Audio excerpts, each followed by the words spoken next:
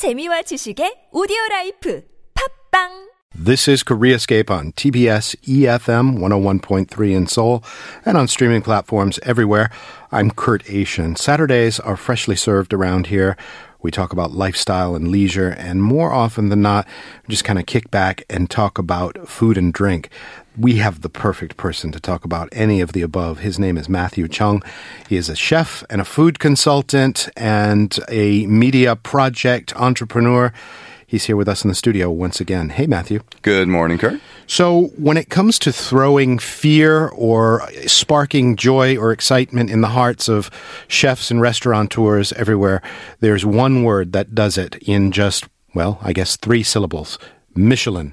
I think I say a health inspector. Health inspector would do that too, but that's only if you've got something to be afraid of, right? That's true. Or if you've managed to anger the wrong person. Ah, there you go. The health inspector can be used as a weapon in certain corrupt cases, I suppose. But Michelin, usually we couldn't even say that, or we couldn't say brand names on this network for obvious reasons. We don't want to come off as promoting anything. But sometimes you have to name the brand when they've completely cornered the market on something. And it's a tribute, in a way, to the branding success that started as just a little book to get people to use Michelin tires in France, God knows how many years ago. Right. I mean, we have to say the word because, like it or not, it's become the de facto global standard for fine dining. That and maybe World's Best 50. Yeah. But World's Best 50, of course, is much newer. But, Michelin is what it is, and it's outgrown its roots as a little book was published by a tire company. And, Michelin tires. Yeah. We want you to burn more rubber off your tires. Here's a guide to the restaurants outside of Paris. Go, drive, enjoy, that kind of thing. That's exactly how it happened. I mean, so it started in 1900, and that's when the first guide was published. And they just realized that they needed to give like a little thing, with their tires and encourage people to drive out more. At that time, I think there were less than 10,000 cars in France total. And so they wanted, those who were buying cars, the wealthy elite, to be able to, have reasons to go out and drive more. And then it wasn't until about the 30s that the guide existed in the form roughly as we know it today with the stars. Yeah. And that's the thing, right? So, back then, and it still relatively remains the case now, 1 star means, it's a great meal. 2 stars means it's worth the trip. And then 3 stars, it's like a trip of a lifetime. Yeah. You have to make the pilgrimage there at least once. Does anybody have 4 stars? No. 4 stars is not a thing. Okay, it's not a thing. 3 is like A++. You can't do better. Right. And what gets confusing is with hotels, there are things like AAA. There's the diamond system, and so they in hotels the stars are not regulated at all. Okay. But it generally only goes to 5-star. You hear about 7-star 5-star hotel. Yeah. Right. Okay. And actually, by and large, too, that's something that most people don't really understand. For most international rating systems with hotels, the stars don't really mean quality. It's more of a checklist of facilities and amenities that they have. Yeah. So when you talk about a 5-star hotel, it means it has literally just about anything you'd look for in a hotel. Whereas like a 4-star, it might not have a jacuzzi. There you go. And it doesn't necessarily reflect somebody's subjective judgment about the hotel. It's just a checklist.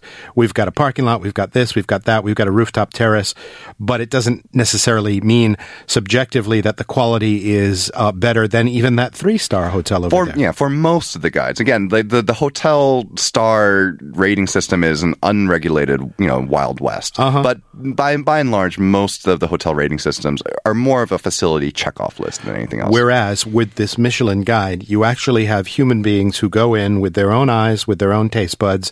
They sit down, presumably secretly, and they evaluate the quality of the food.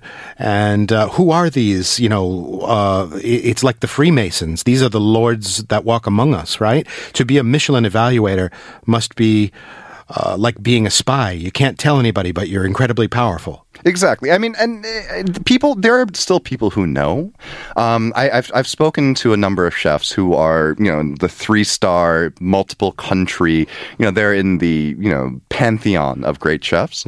And they have personal relationships with some of these testers and with some of the writers. And it's not out of any collusion, but it's more like they're kind of they function in sort of like a Godfather type role, like pointing these guides into, maybe some restaurants they might not have seen before.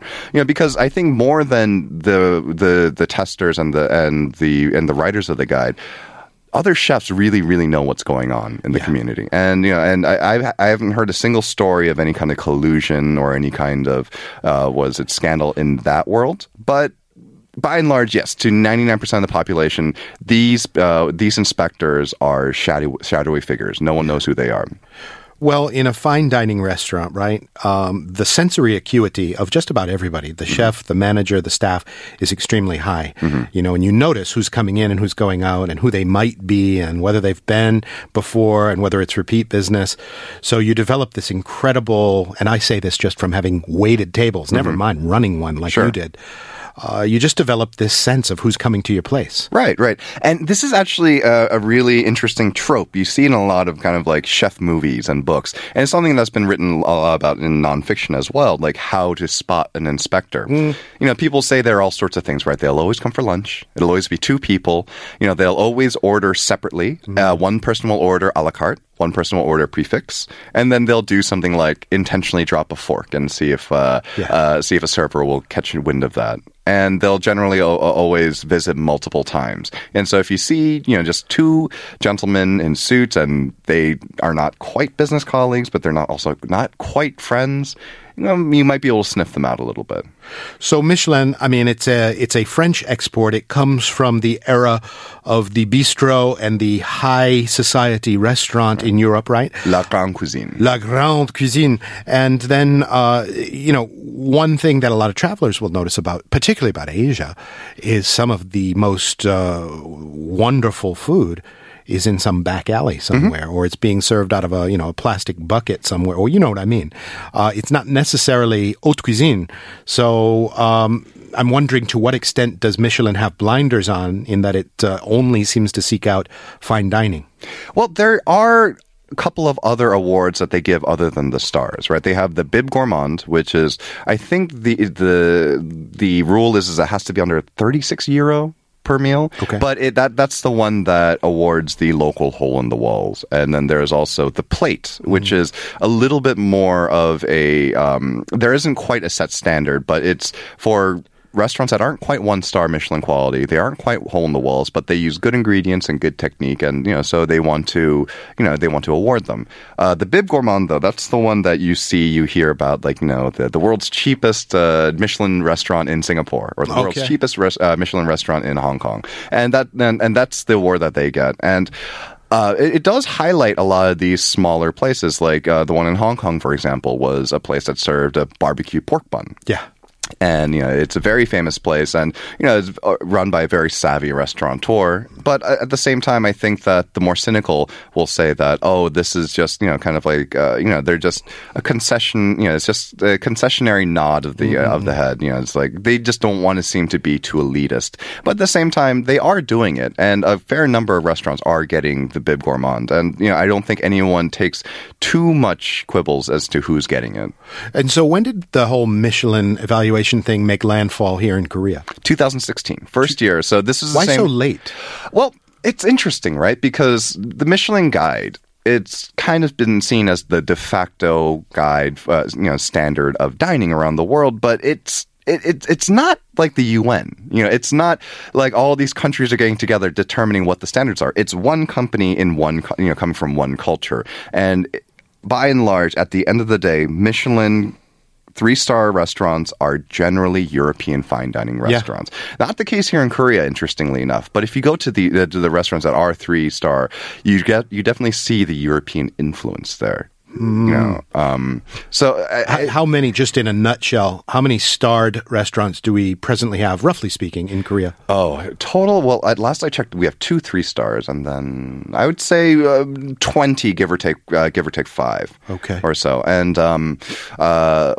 we got it in 2016, same year that Shanghai and Singapore, also 2, famously foodie cities, also got theirs. And there was this big push, I think, here in Asia. I think a lot of people wanted the guide to come in Asia because I think there are a lot of these cities that wanted that international validation that came from it. Because at the end of the day, like the guide was first was published for in the early 20th century, it still exists today as a guide for tourists.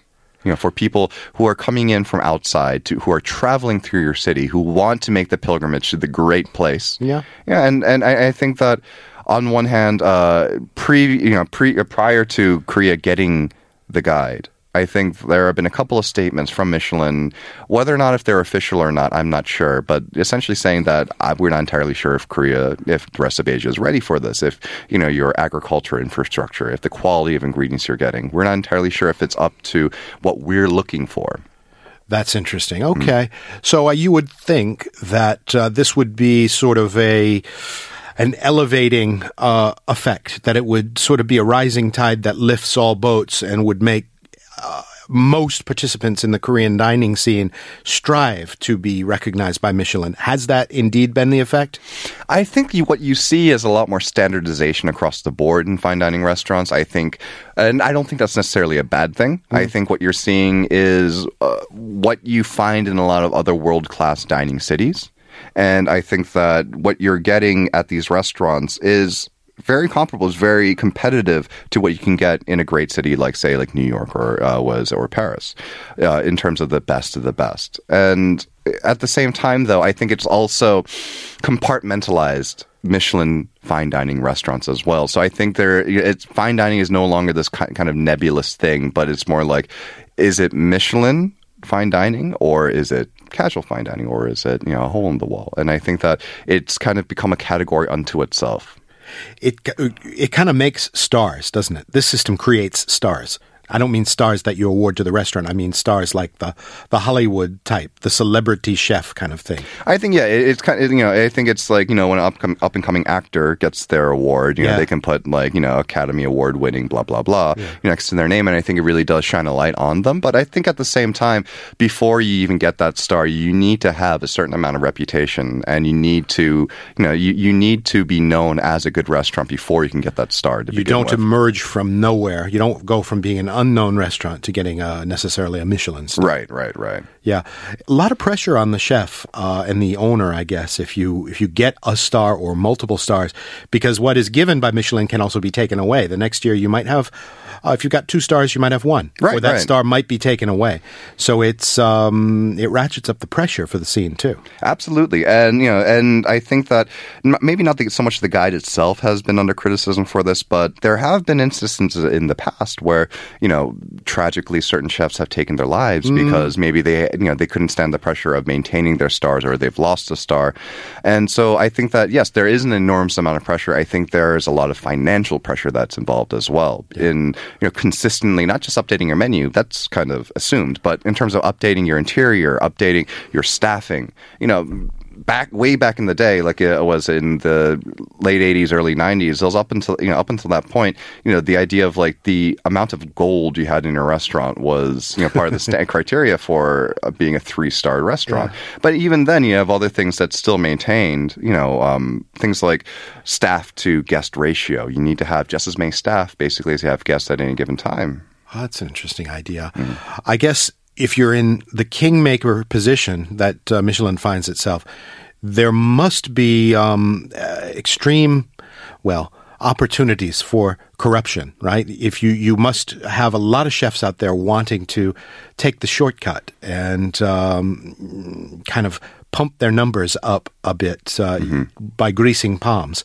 I just don't know. Do they take measures to ensure they are seen as transparent, or no? I mean, like, the thing is about corruption, about like, say, someone bribing to get on the list. Yeah. If they didn't deserve to be on the list, the public will find out. It's pretty self-regulating, quickly, right? But in terms of Michelin, the way they operate, it's very opaque. I mean, and it's intentionally so, because I think they want to be seen as impenetrable. They want to be able to see. They want to be able to be seen as like, no one can get to us. Therefore, we're not going to release anything. Yeah, we are the star chamber that decides the fate of the restaurant scape of whatever country we enter.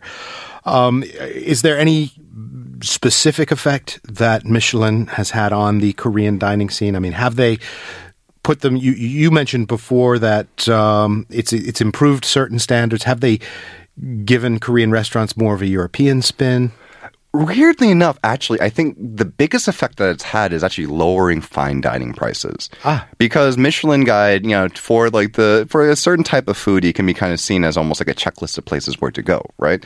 And I think that as a result, all these Michelin restaurants are essentially competing with each other. Yeah. And I think that there is this push to kind of give a more value-driven tasting menu. So I think before the guide came and before you had a lot of these, public awards being given to these restaurants, you had other ways of determining who was on top, like who had the most expensive menu. Yeah. And I think now just because they're all having to compete with each other, I think there is a push to offer a little bit more value.